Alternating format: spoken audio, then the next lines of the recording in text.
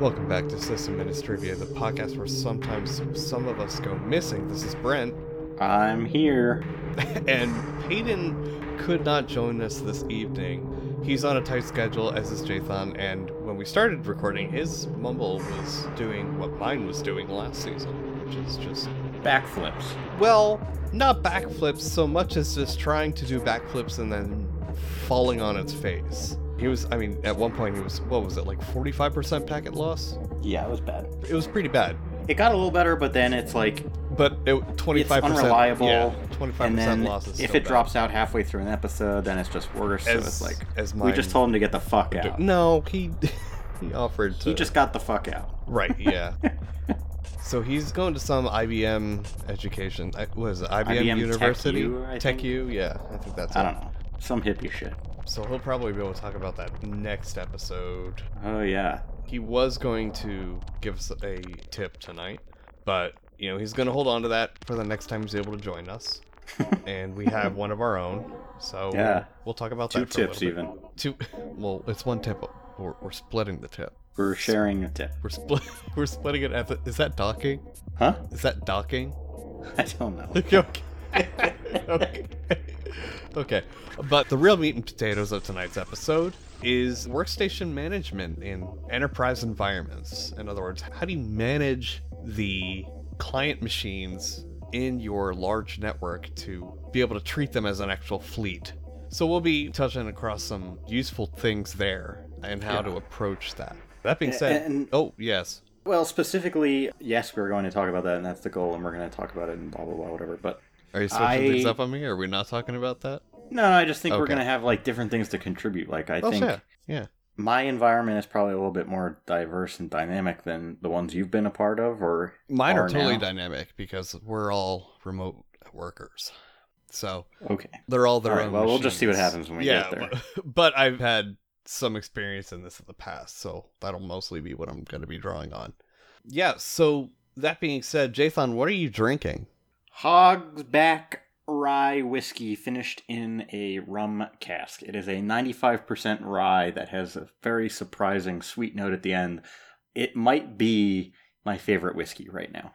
I don't know if it's possible for you to buy it, so don't ask me where I got it. Don't ask me anything about it anymore. Eventually you'll be able to buy it, though. Oh, okay. So is this perhaps a whiskey that was obtained through a less than legal method? I actually don't know the answer to that. Okay. Okay. I see.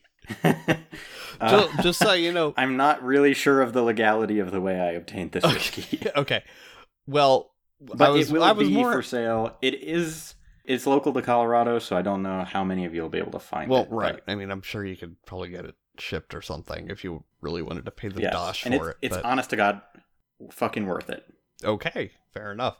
By the way, it is legal to do very small batches of liquor without being considered a bootlegger. You don't need a liquor license to...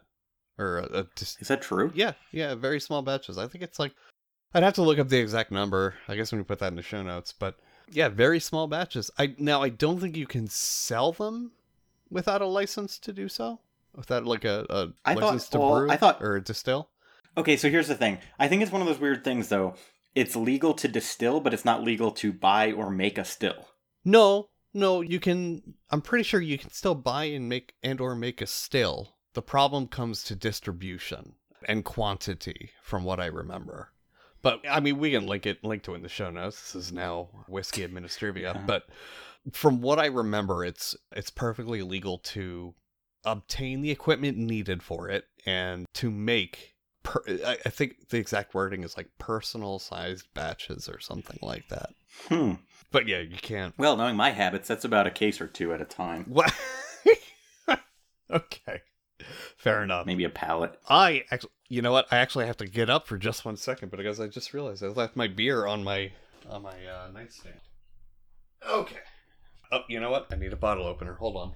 Jesus Christ, he's the worst at this. What? How many? It's like we haven't been doing this for like 4 years now. More. We're in this is our fifth year. So this is our 5th year, yeah. I mean, granted, we're still early into the 5th year, but anyways. So yeah, I have another Guinness Extra Stout that I'm opening with a knife again because I don't have a proper bottle opener on me.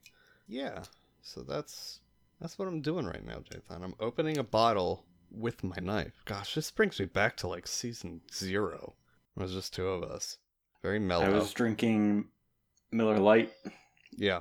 I Pretty much all of season 0 you were, I think. May or may not have occasionally recorded episodes in my office. I remember that. No, you did that later too, I thought. In like season 2? I think it was just as 0 because I never did it with Peyton.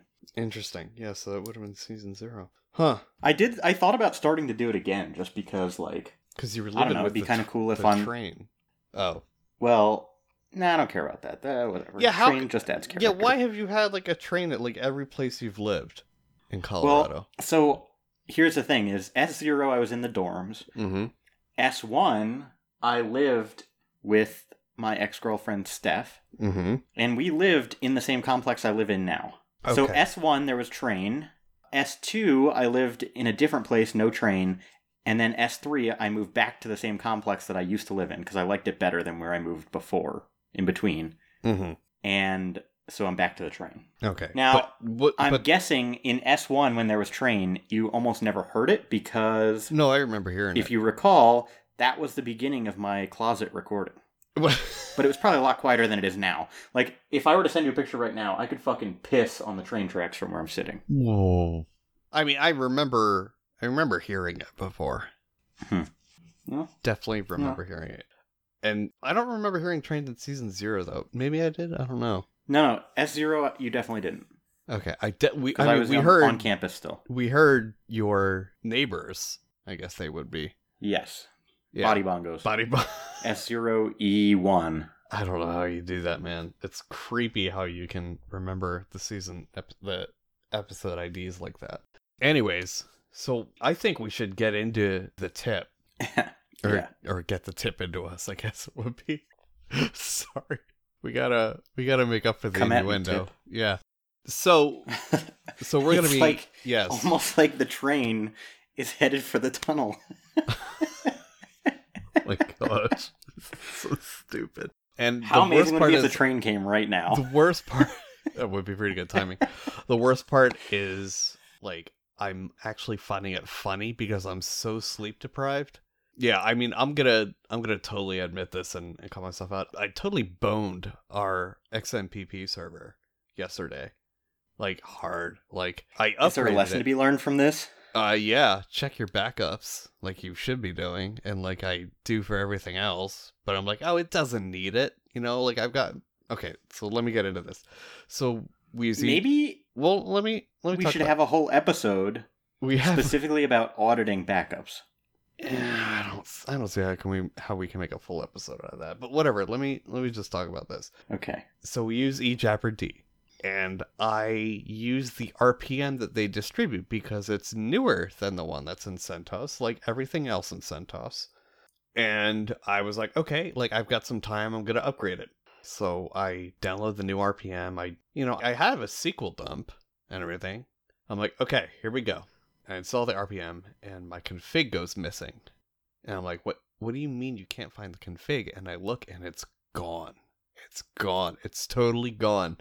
The only thing I have left are the stock config from when I first installed it on, like, version 1801, and the stock config that came with the RPM. The eJabberD.yaml that I set up was just toasted. Totally fried. Yeah, so it totally toasted the config file when I updated it. I'm like, all right, no big deal. I'll just pull it from backups. So I look, and the backup repository is there, but there are no snapshots in it. Now, I think what had happened was I backed it up at one point. I filled her bum with lots of meats and cheeses. Oh, gosh. That's a throwback. So I think I backed it up on one point, and then I removed it from my subsequent backups because I'm like, I'm never going to change this config. I don't need multiple copies of this, and I don't need to waste time checking for, diffing it every time. And then at some point I did a pruning, and I did not keep that backup in the pruning. because it was older than the pruning I did. I think it was like pruning for like 30 days or something. So it was gone from backups and totally toasted from that. So I had to spend all day yesterday basically redoing our entire XMPP config from scratch. But the good news is now I have it using our internal LDAP, our staff LDAP, instead of, I forget what I was using before, but it was not this. So that's good. Well, you probably won't make that mistake again either. Probably will not make that. No, because that was an entire day wasted, and I just was so mad about it. But I'm not gonna be making that mistake again. There are like one or two things I need to fix and clean up, but for the most part, it seems to be okay. So, anyways, so that that train wreck of a tangent aside, we're gonna be. You didn't say what you were drinking. I did. I said Guinness Extra Stout. I don't know if you did, but all right. Editor, if I said it, I want you to copy and paste it right here. So yeah, I have another Guinness Extra Stout, and that's when I said it, Jathan, because I know I said it. Anyways, so we're going to be talking about improving Nginx performance. Like, yes, this is the Just Tip, and it's going to be like quick things you can do that aren't going to require like rewriting your entire fucking application structure or config, but just adding a few fucking things here and there. Maybe rewriting some of your config, but yeah. Yeah. I would say the number, and I'm going to take this from you because I would say the number one thing you can do is caching. Definitely caching, yeah. Oh, do you think that's number one? Or do you think it depends on your content type, but I bet with certain content types, compression gets you more performance. I mean, compression's definitely up there, but I would say for the most part, if you're really careful about how you do your caching, it's going to be number one, yeah. Because if you can do that for all of your static media paths, basically, all that shouldn't be changing anyways, right? Unless you're using a CDN, in which case it's not hitting Nginx anyways. I would say for all of those, that's going to be the most beneficial because compression definitely helps. For everybody listening that doesn't know, browsers and web servers these days can do gzip compression. And it's really neat. I forget the RFC offhand, but I'll put it in the show notes. It's got its own RFC and everything. Yeah, so that does help, but probably not as much as caching. And yeah, there's a lot of dynamic web applications out there, but that's... Well, and so along those lines, like even if you're running a CMS like WordPress or some Django-based CMS like Django CMS or Wagtail, they have a very well-defined path to all the static files. So all you have to do is find out where that is and then just enable caching on your static directories, and that won't affect your dynamic content at all. Right. That being said, you can also throw caching in front of dynamic content if you don't change it that much. That's true. You can also set a reasonable expiration different for the two different parts, and that will be okay. Right. Actually, our website for the podcast, all of the show notes are dynamically generated pages, but I cache them because they pretty much just change once, and that's when they go live. So I have the caching set for like 30 days or 60 days on them or something like that. Because it's very rare that I need to go back and change the show notes. So they may be dynamically generated, but definitely can use caching with them. So I have a question about that. Yes. If you send us show notes before a release and we give you corrections, do you flush the cache? No. Wow. So people are just getting fucked here. Well, no. I mean, they're fine. Like, I don't force flush the cache, but I'm sure they're fine. Fucked by the tip. You could start doing it if you want, it's up to you. You just need to control F5 it. Yeah, usually if you hold shift when you press like control R also. Shift control R? When you refresh a page. Well, yeah, but why would I press 3 buttons when I can just press 2 or 3 keys? I don't know. I don't use F5 to refresh. Really? Yeah. I feel like everybody uses F5. What is wrong with you? Control R? Oh, that's the most... Yeah, man. You know what? You don't even have to leave home row for that. Yeah, but you do, because R isn't on home row and neither is control. Okay, but your hands stay on like the main part of your keyboard. I don't think I can... All right, we're doing a Twitter poll. All I'm saying is it's really uncomfortable for me to keep my hand in the same position and hit control and R at the same time while still keeping everything... All right, I can hit control with my pinky and R with my... The fuck is that? Pointer? Index finger? But like my middle and learns about his fingers for the first time. Shut up.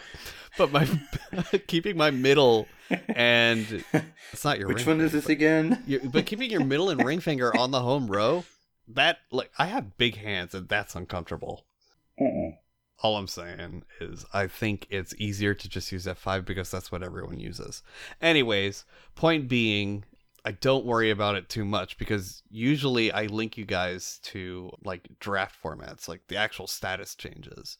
So internally, when I publish the finalized, it invalidates the cache. It sends the header itself. So, oh yeah, speaking of caching, you can either as a client tell the web server to update the cache, or the web server can be configured to, ignore that. Or the web server can tell the client to use whatever is in its cache. And there's a couple different ways of managing that, but for the most part... Do you have a recommendation? Well, I mean, it's all done in headers. It's just a matter of which headers you send, and you can either send it as like I think there's a specific header for cache invalidation, or you can send like what is it called? I want to say cache delay, but I know that's not right. Or there's one where it's time-based, basically, and you say time-based, and it's like invalidated after like 0 seconds. There's RFCs for it. I'll dig them up. I don't remember exactly what it is, because Nginx handles all that for you. So you don't really need to worry about that too much. But, we'll be putting exact stuff in the notes to show you how to manage the aging of that cache. But yeah, so caching is probably number one with Nginx, I would say. But as you said, the gzip compression is definitely a close second. It really helps with, not so much with many frequent hits, which is what caching excels at, but rather large because hits. It's important to remember compression is single-threaded. I think so. It depends. Most applications. Yeah, it depends unless on the you're library. using something that's, but almost always. Gzip is single-threaded, unless you're using PIG-Z. Right. Which I think honestly just does some kind of weird fucking wrapping and selectively examines your fucking archive and runs different commands just to extract certain parts. But I don't know that for sure. So if anybody knows how the fuck that works, you can let me know. Well, it's open source. You can just read the source yourself. Yeah, I'll look it up. And maybe we'll make it a tip sometime. But anyway. Maybe. Well, it would have to be one really, of your if you have a lot of people, no, it wouldn't. Using PIG-Z could be a fucking tip. Using PIG-Z, yeah, but like the internals of PIG-Z would be a 15 clams. No, that would be a 15 clams. Yeah, maybe I'll do that too. Okay. All right, anyway. So what's important when you're enabling compression on your web server is to look at the amount of traffic you're getting and compare it to the speed and capability of your web server. Because if you are getting lots and lots and lots and lots of hits, you will fuck up. Potentially, you will take a hit on your CPU. Absolutely, yeah. And the good when thing you're with doing compression, the good thing with Nginx is you don't need to commit to one or the other. You can all of this is path based in Nginx. Yeah. So you can also change the compression level, so it doesn't have to be all or nothing. You can say, gzip 9. That would be a little bit crazy, I think, for a web server. You don't but really depending gain on a what lot. You're serving. Yeah, you don't really gain a lot between 9 and like 7. So right, but if you're at gzip 9 or 7 and you're seeing performance issues, take it all the way down to 2 and okay, it's doing okay. Maybe bump it up to 3 or 4. Find where the balance is for your specific needs, such that you're comfortable with the load on your server relative to the amount of traffic you're serving and everything else. Yep. And like I said before with the path, I mean, it's super configurable. You can both cache and compress for like one specific URL. You can do only caching on another URL path. You can change the length of validity for that cache for another URL. You can change the compression levels for different URL paths. So it's really flexible when it comes to this. Like, really, I love Nginx so much especially for static serving content. Yeah, Nginx is awesome. The other thing to think about is not just what you want to include in your caching, but what you want to exclude. Right. Yeah. That does get a little trickier. If you set some top... It can, yeah. Yeah, because you need to make sure you set You basically have to explicitly define everything under it. Yeah. Before you define it, yeah, because Nginx is top to bottom. Right. Yeah. Yeah. The other thing... This is great. Great tip. Well, I mean, these are useful things to know. And maybe people out there it's practical. Apache users and they don't understand how awesome Nginx is and why they should switch, because they definitely should. It's 2019. So the other thing Nginx can do, not really can do, but something you can do to improve Nginx performance is make sure you have efficient routing in place. So like I just mentioned, your location blocks are done top to bottom. And if you have a particular location block that only changes some aspects of it, it will redo the request internally, top to bottom, after applying that rule. So let's say you have a location match that literally only changes, say, the compression level for gzip. It would do that for the request, and then it would run through all of them again. So keep that in mind. It would be better to, I mean, it's a pain in the butt because it's more to maintain, but this is why Nginx supports include files. It would be better to have the same directives under both location matches, because then you can serve the content and change that compression level at the same time, at the same location block, and it wouldn't have to run through all of the location blocks again. Right. So that is something else to keep in mind. That literally, depending on how complex your Nginx setup gets, that can make a difference of about 2 seconds to a request. I doubt it would ever make a difference much larger, and that is admittedly on the larger side of what it would affect, but I have had cases where it made that much of a difference. And in web traffic, 2 seconds is a long time. You know, that's a big deal. So, worth a grain of salt. What else? You know, those are the two big ones. Not well, really. 3 if you include the sort of... Well, yeah, right. Not really a performance thing, but I use Nginx a lot for SSL termination, SSL TLS termination. I don't have a reason to, or I would, but I just don't. All right, so let me give an example. We've talked about Vault before. Now, Vault has a built-in option Oh, boy. for, calm down, sorry, for doing HTTPS. I mean, remember, Vault underneath the hood is entirely an HTTP REST API. That's literally what it is. So it has the option to run its own HTTPS termination, which is fine and dandy. But if you're using something like Let's Encrypt, which, you know, renews every, 60 days, I think? That means you're going to be restarting Vault every 6 days to pick up the new cert change, and you are going to need to unseal it every time you do that. And if you're trying to do something necessarily trivial. No. I mean, if you've got something like, if your key is sharded, as it should be, you know, that's SHARD, not SHART. If it's sharded like it should be, that means you need to get all of your key holders together, or the minimum number of key holders together, to unseal it every time that cert updates, which is a pain in the butt. Because to my knowledge, there isn't a graceful way to tell Vault to reload the cert. But with Nginx, you can, and it's really, really nice. So you can just have the Vault instance run plain HTTP, only listen to local, that's the important part, only listen to local loopback address, and then have Nginx reverse proxy to that with SSL termination, with I should say which, for TLS what it's worth, termination. Yeah. That's the right way to run Vault in production. What is? With a proper web server in front of it. So the guy, like the lead Their dev... deployment documentation... Oh, does? Their deployment documentation, yes. I guess they changed their stance. I just went through this. Okay, cool. Well, possibly, because, I mean, their documentation is fucking changing a lot. Mm-hmm.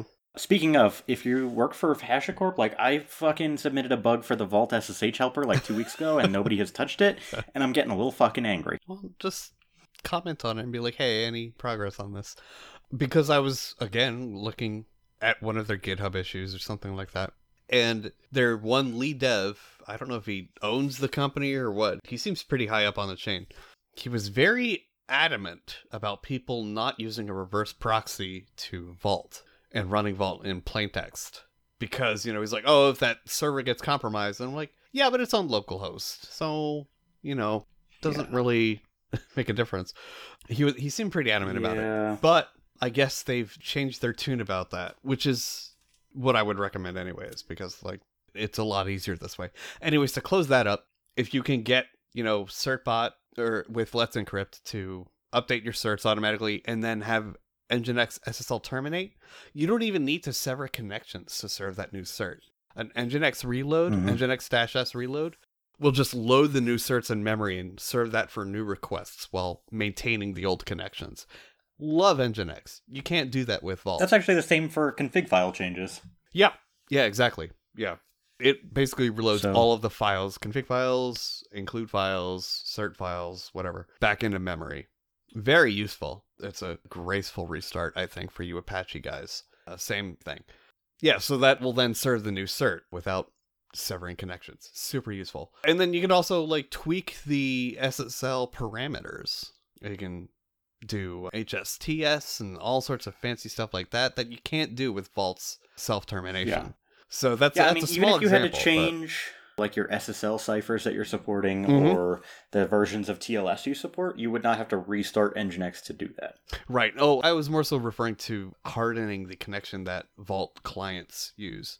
Yeah, right. You're Yeah. talking specific about Vault. I'm just But it's generalizing. as an example of what you can do with it. Right. It's great for terminating TLS because you can do things like this. You can both harden the connection and you can also maintain it a lot easier without needing to restart your primary service.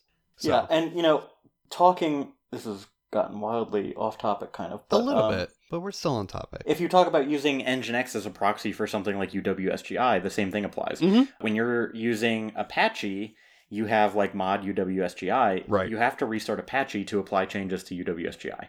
With Nginx and UWSGI, you don't have to do that. Just do a reload. Yep. Right. Very useful things. Because it's not really being like spawned as any sub-process of the web server, and it's not modular in the same way Apache is. Right. So you do pay for that in the sense that you don't have like HT access files where users can manage their own stuff. And things like that. But it means you're configuring more services as well. yeah, that's true.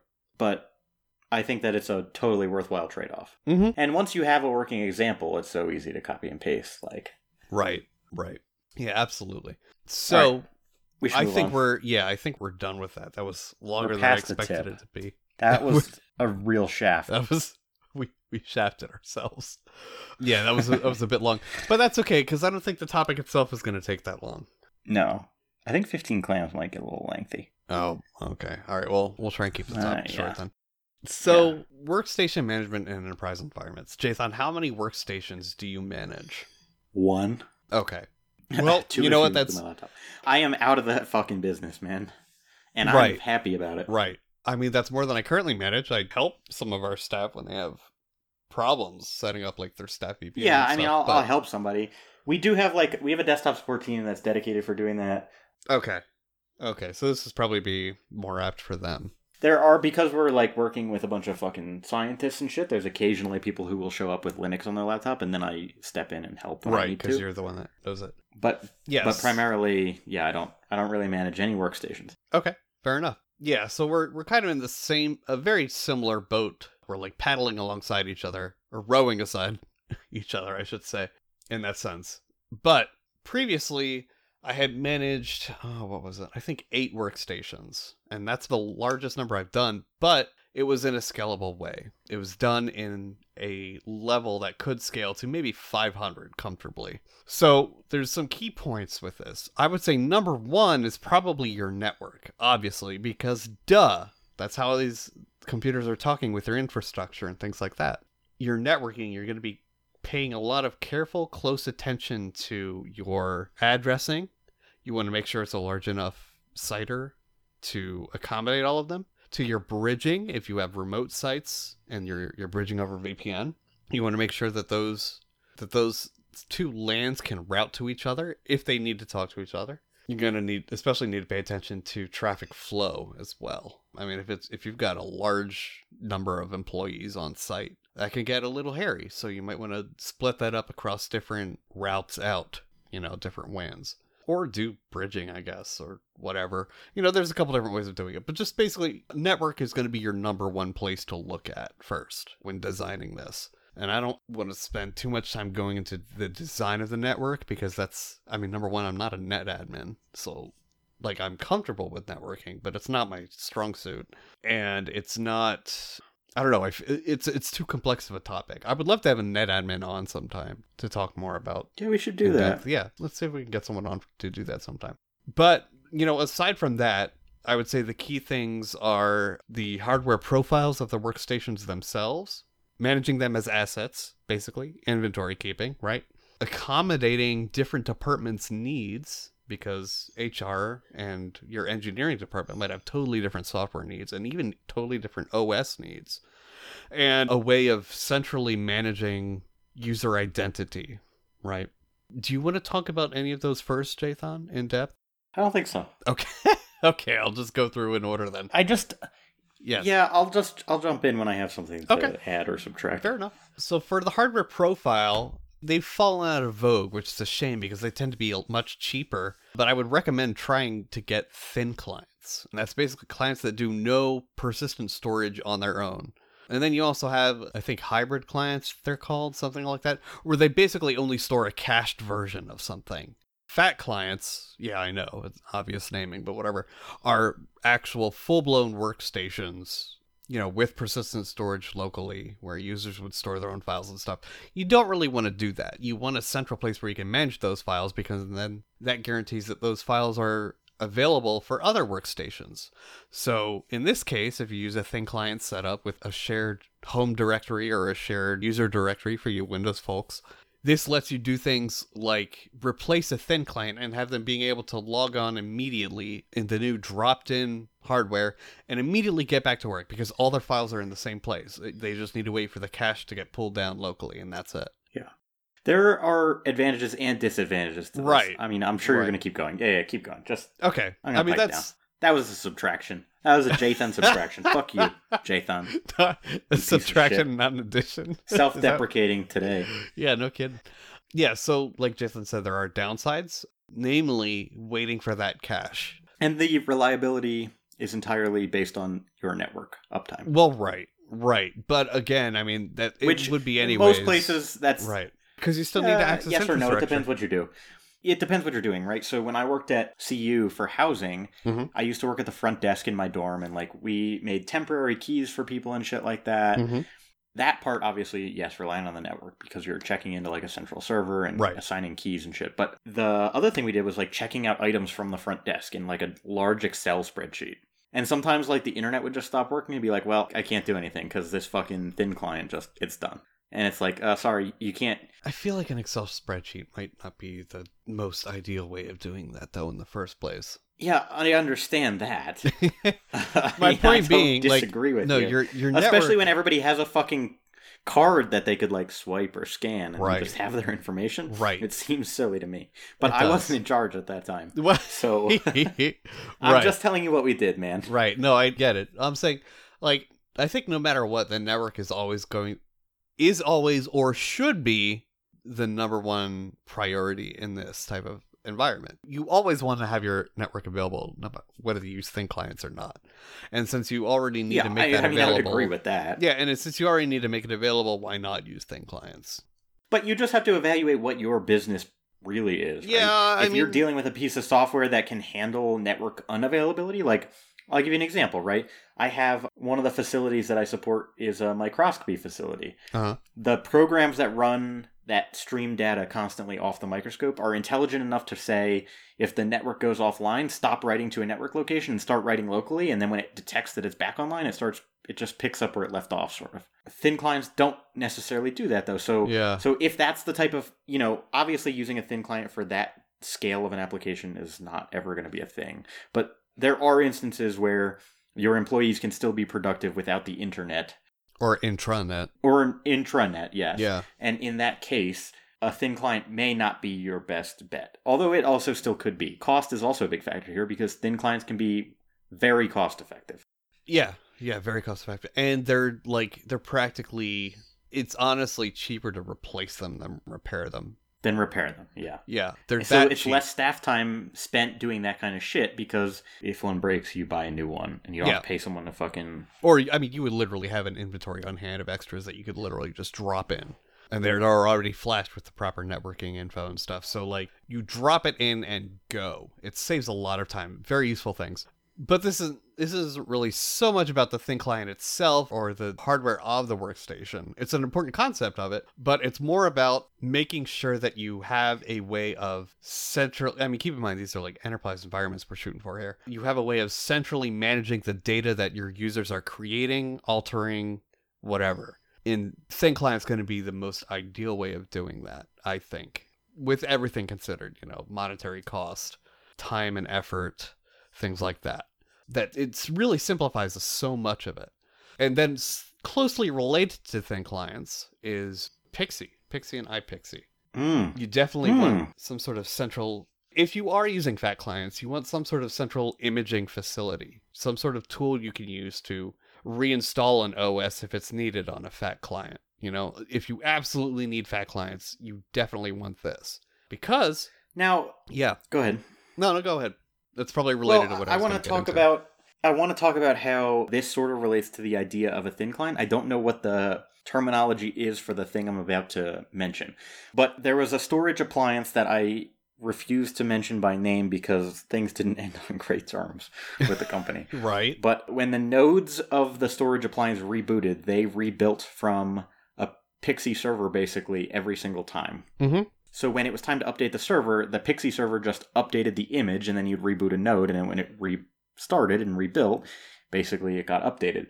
What is that called? What is that phenomenon known as?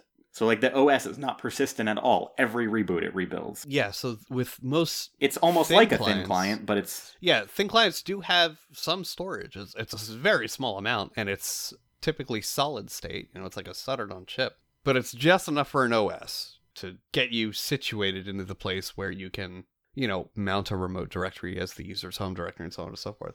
I'm going to be saying home directory, but users just, replace that with user directory, whatever. Now, I believe what that's called is thin booting, where you even run you run everything from memory. And you pull that from a remote resource. The actual application of that for not a storage appliance? Like, when would you or I do that, or would we just not? That's really useful for, like, your front desk stuff, right? Stuff like that, where it's very single purpose and won't require a lot of memory to run, so it can run on a minimal OS, like a stripped down Linux or something. Point of sale systems would be a great idea to use for this, if you needed to roll your own and not, buy from a vendor. Using thin booting would be... That. What? What's that? Don't do that. What? Buy your point of sale software. Oh, I mean, yeah, that's a whole nother discussion, but... there's ups and downs to all of them. But if you wanted to roll your own, because you've decided that would be more effective for your business plan, then yeah, I mean, thin booting would be the way to go. Because it literally only has to run two things. The OS and the point of sale system. Yeah. Oh. And that's it. Oh, you're talking about the client. Yes, yeah. Because really, even the server is pretty fucking simple in that. Yeah, or, you could even get a behemoth of a server and just have all the thin clients run, like, remote desktop sessions or VNC sessions or something like that. You can scale it down even smaller, yes. This is jumping back a bit, but have you set up Linux thin clients before? I have. I set up a L2TP classroom for a Catholic school back in the day. That sounds weird. I think that was 30 clients? Did the priest touch you? No, the priest wasn't even there. This was after hours. That's when they especially like to touch people. No, calm down. No, they were like, yeah, we'll try it. And that was back when the Ubuntu L2TP was a thing. I don't know if it still is, but I set them up with that, and they seemed pretty happy with it. They had a classroom that ran off of one server and then a bunch of thin clients. And they were actually remote sessions running on the server that they would essentially RDP. I mean, it's not RDP because it's Linux, but they would essentially RDP into. I wonder if you could use X2Go to basically create a thin client that way. For Pete's sake, I keep saying L2TP.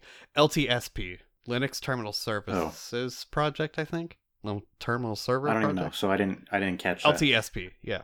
You're right, terminal, I think. I wonder if you could somehow do that with X2Go. But Probably. I don't think, because it requires a whole OS to run X2Go, I think, so maybe not. But well, either way, you're going to need to run X. You need something to handle the imagery. Yeah.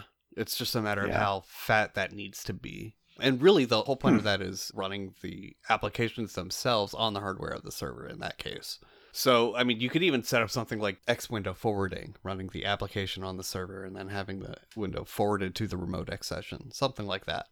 But, there's like, as with many things in Linux, there's like 15 different ways to do it. So just evaluate your options there and go at it. But, I mean, we're starting to get a little bit off topic here, but finding a way to make sure that your clients can stay consistent with a central source of canonical data, I would say, is the point to take away from that.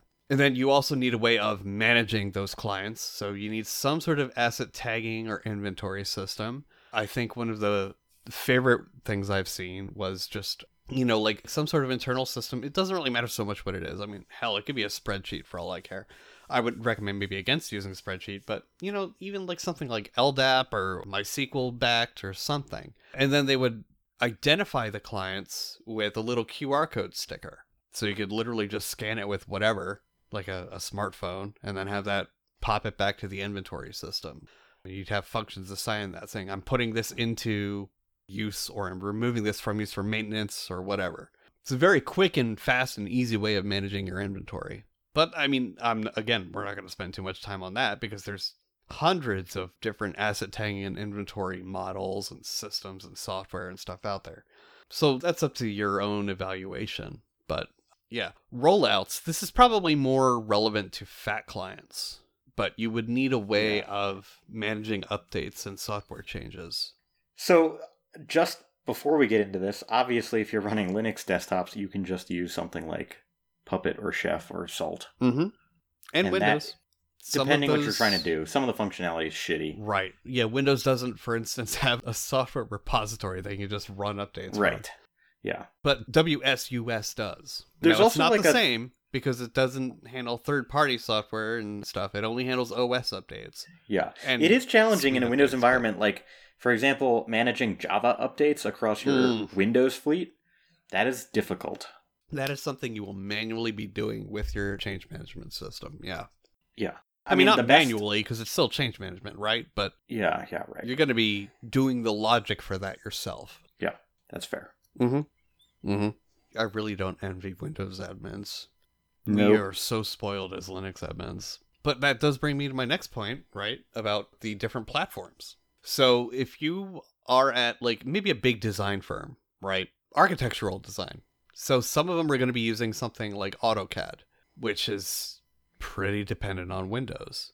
But your engineering department is going to be crunching a lot of numbers. So they're probably going to want something like Linux, and your HR department is probably going to want Windows, and your graphics department, I mean, keep in mind, we're talking enterprise scale, so these places have a lot of in-house departments. And your graphics/marketing department might want Mac OS.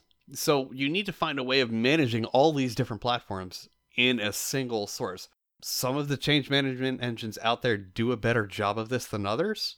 I like Salt the more I dig into it because it does have some of this figured out, and they have ways of basically rolling in support of anything you can telnet to even, you know? So it has ways of managing that, but it's something to keep in mind that, yeah, like you should be treating it as cattle, not pets, but sometimes you have different types of cattle. So... Yeah. Yeah, like you've got different, what's the word I'm looking for? Livestock. You've got different types. Why do you always resort to cattle for your fucking... Because it's a well-known phrase, Jason. Oh, what the fuck? It started snowing. Oh, well, not here. It's warm here. But that's a well-known phrase, a well-known modeling philosophy is cattle, not pets, right? But I was extending that metaphor, saying, you know, sometimes you have different livestock. Like sometimes you might have cows, sometimes you might have sheep, sometimes you might have goats. Growing up, my cousins lived next to an emu farm, so you might have some emus. I think I look a lot like them. What, my cousins? No, emus. Oh, okay, fair enough. But yeah, like I'm probably extending the metaphor a little bit too far, but that's my point. Like you still want to treat them as cattle, but sometimes it's impossible to treat them all exactly the same. What? I'm trying to think of the last episode when you used this same fucking analogy. Oh, I use it all the time. I know. I'm not the only one. Nobody else does. No, Yeah, a lot of you're the people only do. one. Dude, Google it. Right now, take the time and Okay. Google it. I'm going to move on to the next point while you do that. Cattle analogy. And I think to close this out, like I said, it's a really It's short pets and section. cattle, you fuck. That's what I said. Treat them as cattle, not Also, pets. what's really interesting is the very first result that Google pulls for the fucking top part is OpenStack documentation. So maybe get a new fucking thing. No, I don't use OpenStack though. But yeah, that's a very common thing. Cattle, not pets. Anyways, so what was I gonna say? Oh, right. So to close it out, you're gonna want central auth. Unquestionably. You have no reason to not do it. And not doing it is going to complicate your life. Whether that's Active Directory or just plain LDAP or something like Kerberos. Yeah, you can use Kerberos tickets for that. Yeah, exactly. Yeah. Probably Kerberos would be your best bet if you have a mixed environment. Because I think so. It is probably the most widely supported, although Active Directory / LDAP works as well. LDAP is painless in Linux. It's a little painful, but it's not bad. I can say it works. I don't know about Windows, honestly. It is easier. I'm pretty sure can you can use have Windows. non-Active Directory but LDAP for Windows? I think as long as you have the Samba LDIF loaded in, yeah. Okay. Because But I I'm was going not to say, for 100% Mac on OS, that. it's not bad either. I've done that. And even then, I think it would be only authentication. I don't think it would handle all the other stuff that Active Directory does. It definitely wouldn't be. Otherwise, free IPA would be a total drop-in replacement for Active Directory masters, and it's not. Yeah, They're working on it. that up, man. They're working on that, but it's not there quite yet. So yeah, however you do that, if you're Windows or mixed platform, you'll probably want some kind of Kerberos system. If you're Linux only, LDAP is, or Linux only or Mac only or a mix of the two, LDAP is probably fine. But Windows, you're probably going to want Active Directory or Kerberos in that mix.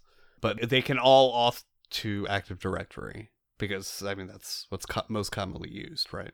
Yeah.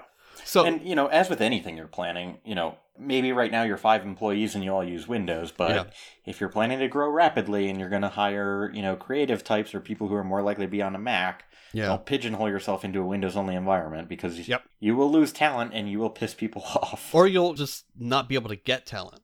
You know, they wouldn't even make it past the interview stage because they're like, I don't want to deal with Windows. I'm not going to develop. Yeah. So that's a good point. Yeah, keep that in mind. But central auth itself is important to managing such a large fleet of workstations, Well, and even thinking beyond the workstation, when you have central auth available, every fucking service you stand up, you can almost always use it. Mm-hmm. So you end up saving so much time because you don't have to configure separate auth for everything and manage different users and groups across everything. And if a user leaves or whatever, you don't have to change it. You remove them in one place, and every fucking service you use, they're gone. Yep. Email, even. Yeah, very useful stuff, Central Auth. Very useful. Definitely. I think that closes out what I had to say about it. Do you have anything else to add or subtract? No. Fuck everything Brent said. That's my subtraction. Fortunately or unfortunately, like I said, I don't really have to manage this. I don't have to think about it a whole lot. So I'm glad I don't. I hate user workstation. I hate workstation management. But if I did have to, I think I would definitely demand more money because it's fucking terrible. Well, that's not true. I don't hate it. I like some aspects of it. Like, I like playing around with iPixie. I like deploying, setting up the deployment aspect of it. And Central Auth I'm really starting to get into, with the user identity stuff. Kind of digging that. But everything else I would hate. Yeah. So it's not my ideal environment. All right. Are you ready with your 15 clams? I'm so ready. Awesome. Wait, what's the 15 clams? No, I'm just kidding. So this is actually, this is 15 clams that stems from our last episode and a follow-up discussion I had with Nosbig in our IRC channel. Mm-hmm. So last episode we talked about Borg Backup and Restic, which are two popular deduplicating backup softwares, respectively written in Python and Go. What Nosbig had mentioned in our IRC channel, and this is a common thing, right? I run ZFS file systems that work for our large scale, like enterprise storage, and we keep snapshots on the host itself, like our primary systems. Right. We also keep snapshots, and many more of them, on the backup system. When you need to quickly recover a file or just go back a couple of hours or whatever, having local backups that you don't have to access remotely can be really handy and useful and helpful and blah, blah, blah, blah, blah, whatever. That being said, ZFS has a mechanism for keeping local snapshots but also sending them off-site, sort of in tandem. Mm-hmm. To the best of my knowledge, Borg and Restic don't have the same functionality at this point in time. Kind of. Restic... So I don't know too much about Restic, but Borg does have like a cache. Yeah, but they don't have, you can't specify two destinations, so every time you back something up, it goes to two places. Right, yeah. It goes to the cache first, where it's processed, it's compressed and encrypted and stuff, and then it's sent to the storage. So I honestly don't know offhand how easy it is to restore from cache. Probably pretty easy, but, I don't want to make assumptions about it. But yeah, you're right. I mean, you can't pick two remote destinations without manually kicking off two remote tasks. Right. And having separate repositories and blah, blah, blah. Right. And, good practice probably says they have separate passwords and everything else. Mm-hmm. That being said, so I actually find value in what Nosbig is doing, maintaining a local copy and an offsite copy. For my personal backups, I only do an offsite because I don't have anything I need to recover that quickly or anything else, so I don't care. Mm. That being said, what he is doing right now, and Nosbig, I hope you don't mind me mentioning this, but, well, I'm mentioning it. So I said something in channel about doing this as a 15 clams, and he didn't object. So what he's doing right now is he's taking all of his backups locally with Borg backup, and then he's using rsync basically to copy the repository off-site. And I don't hate that, but there is an inherent issue with it that I brought up to him, and I will bring it up to you, and that's why we're talking about this.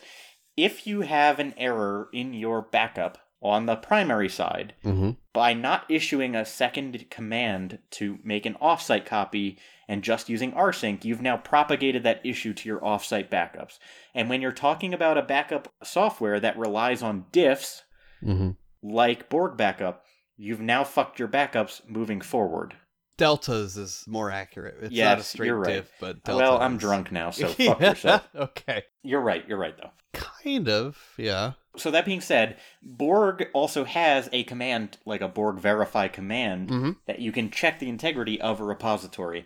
So inherently, I think that even if you're trying to do what Nosbig is doing and have a local backup and an offsite backup, you're better off doing the extra work and running Borg twice to create a local copy and an offsite one for that reason alone. Now, that being said, I suppose if there's a 1 in 60 chance that, when you back up, there's an error, because you're backing up more often to more places, you will inherently increase the likelihood of experiencing an error, but you're only probably going to experience it in one place and not fuck both of your backups at the same time. Right. I mean, it's still 1 in 60. It's just multiple sets of 1 in 60. Yes. Yeah. And so that is something that, by the way, that's why people suck at gambling, because they don't understand that.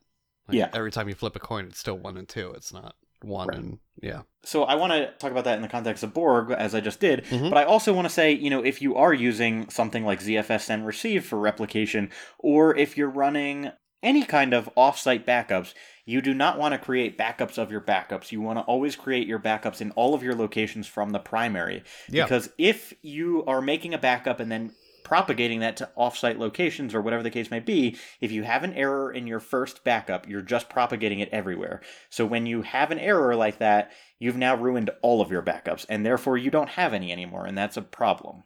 Yeah, no, I can agree with that. That is... Now, it sucks, right? Because it means you then have to go through, have Borg run deltas twice. Yes. Or 3 times or 4 times or whatever. Yeah, and you have to evaluate this based on your own personal needs. If Especially you're running Borg and time. Yeah. Yeah, right. So if you're running Borg and it runs for 5 minutes every day, doing it twice is not going to be a huge deal, probably. If you're dealing with an amount of data where Borg runs for an hour and then you're talking about 2 hours and it impacts system performance and people are noticing, that's obviously a different problem, and maybe you have to figure something else out there. Yeah. And that being said, we'll also keep in mind, and this is Borg specific, it's pretty fault tolerant. So at the most you're going to do is bone one of your snapshots. You're still probably going to have multiple snapshots unless you're really aggressively pruning, like I did. Unless you're really aggressively pruning stuff, you're probably going to have multiple snapshots of the same data, or data's a day old or whatever. So So even if you do rsync that one particular backup destination, you're probably going to be okay. But as Jathan pointed out, I would say best practices would dictate doing a full uncheating a backup to multiple destinations. Yep. And you can do things like foregoing encryption for the local backup to save some time. Yeah. That will shave a couple minutes off, but... Yeah, and, to be totally honest, with something like Borg, it's pretty configurable on a per repository basis, but, if you're doing something like making one copy and then rsyncing it off, you're basically stuck with the same level of compression everywhere and everything else. Maybe your local copies you want to be less compressed if you're worried about fast access to restore files and shit, but your offsite copy you want a gzip 9, or either way. Typically your backup server is going to have a lot more storage than your local storage. Yeah. But on that note, but also creating them. Yeah, on that note, it's not just repository specific, it's archive it's snapshot specific. You can have one snapshot compressed and then the next snapshot not compressed, and it'll still diff. Yeah. It'll still create the delta just fine. Yeah. So just think about that when you're planning these types of deployments and backup strategies. And if you have questions about managing your backups, ping us on IRC or on Twitter or on Facebook or somewhere else. Yeah. Don't send me a letter. Well, then they'd have to know your address. Maybe don't ask me because I'm already kind of embarrassed about my gaffe. Like I was taking backups, I just wasn't verifying them. So learn my lesson. But also part of my mindset was like, yeah, it's just the chat system. I have that config in multiple places, and it turns out I didn't. So human error strikes again. But yeah, no, feel free to ask me if you trust my expertise. Same with Jathan. But yeah, I think that is an excellent point about the multiple remote thing. Cool. You still with me? Yeah. Okay. I thought you dropped out, and I was like, oh no, it's contagious.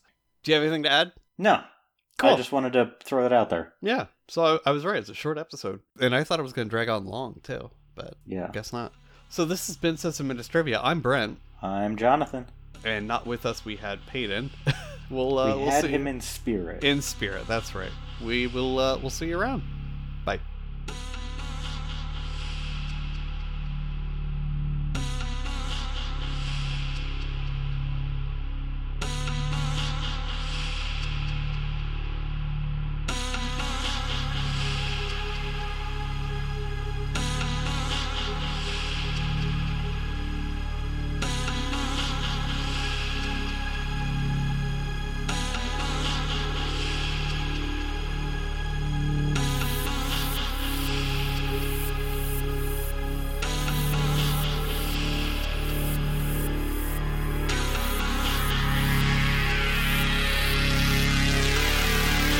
Share